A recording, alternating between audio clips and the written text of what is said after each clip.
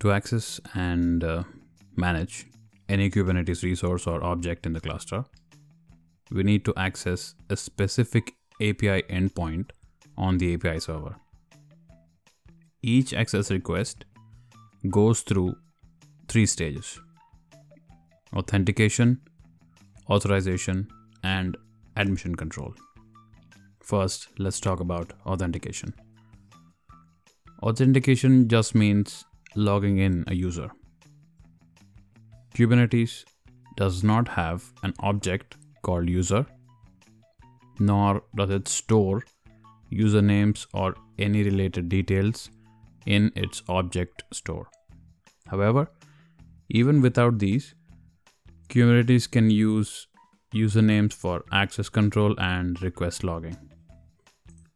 Kubernetes has 2 kinds of users: normal users, which are managed by outside services which are independent to Kubernetes, like user client certificates, a file listing usernames and passwords, or Google accounts, etc. The second kind of user is service accounts. With service account users, in-cluster processes communicate with the API server to perform different operations. Most of the service account users are created automatically via the API server, but they can also be created manually. Service account users are tied to a given namespace and mount the respective credentials to communicate with the API server as secrets. If properly configured, Kubernetes can also support anonymous requests along with requests from normal users and service accounts.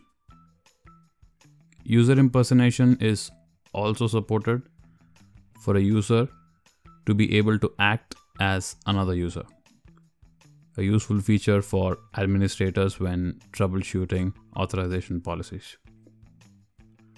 For authentication, Kubernetes uses different authentication modules. Let's go through them one by one. The first one is client certificates. To enable client certificate authentication, we need to reference a file containing one or more certificate authorities by passing the client CA file option to the API server. The client certificate authorities mentioned in the file would validate the client certificates presented to the API server. The second one is static token file. We can pass a file containing predefined bearer tokens with the token AUTH file flag to the API server.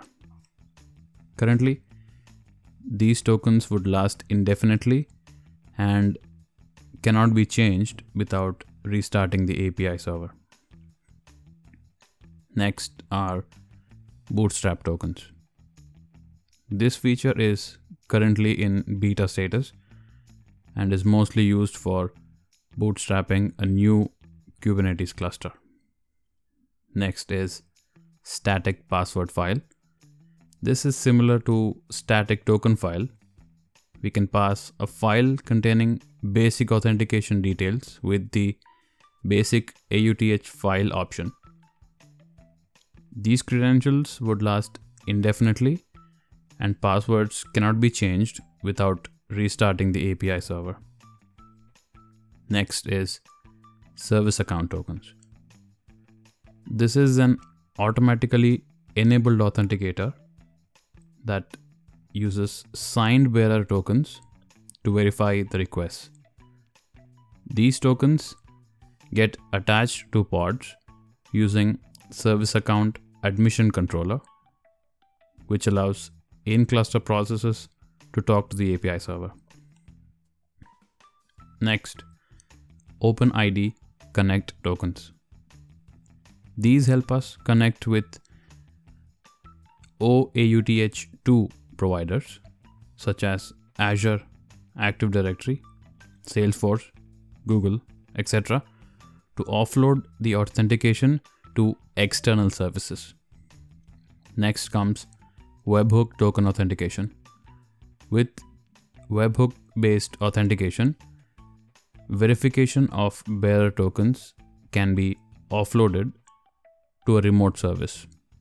The last one we'll be discussing is authenticating proxy.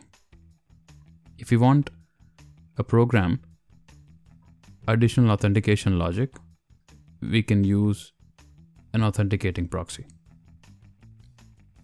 So these are some of the authenticating modules that could be integrated with the Kubernetes.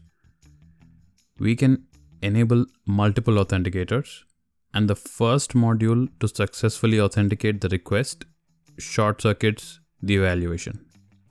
In order to succeed, you should enable at least two methods: the service account tokens authenticator and one of the user authenticators. After authentication comes authorization. Authorization, what we do is we authorize the API request added by the logged in user. After a successful authentication, users can send API request to perform different operations. Then those API requests get authorized by Kubernetes using various authorization modules. Some of the API request attributes that are reviewed by Kubernetes include user, group, extra, resource, or namespace, just to name a few. Next, these attributes are evaluated against policies. If the evaluation is successful, then the request will be allowed, otherwise it will be denied. Similar to the authentication step, authorization has multiple modules or authorizers. More than one module can be configured for one Kubernetes cluster, and each module is checked in sequence. If any authorizer approves or denies a request, then that decision is returned immediately.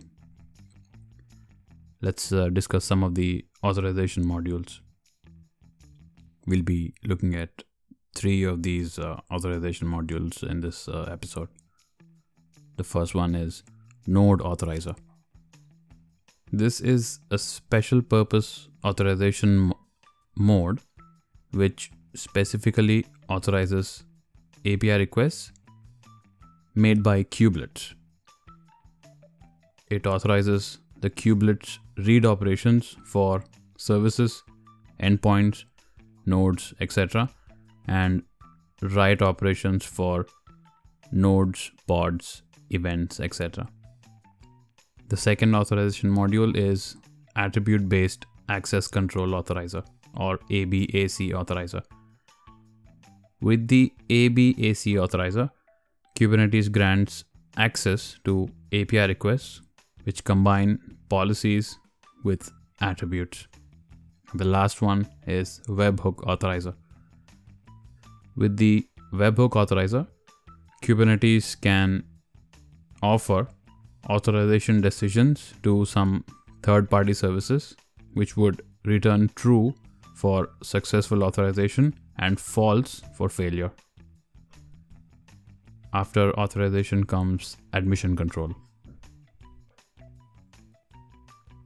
The final topic that we'll be discussing in this episode is admission control. Software modules can modify or reject the request based on some additional checks like a preset quota.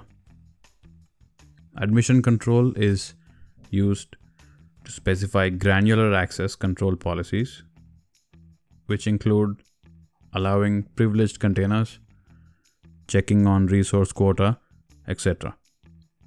We force these policies using different admission controllers like resource quota, default storage class, always pull images, etc.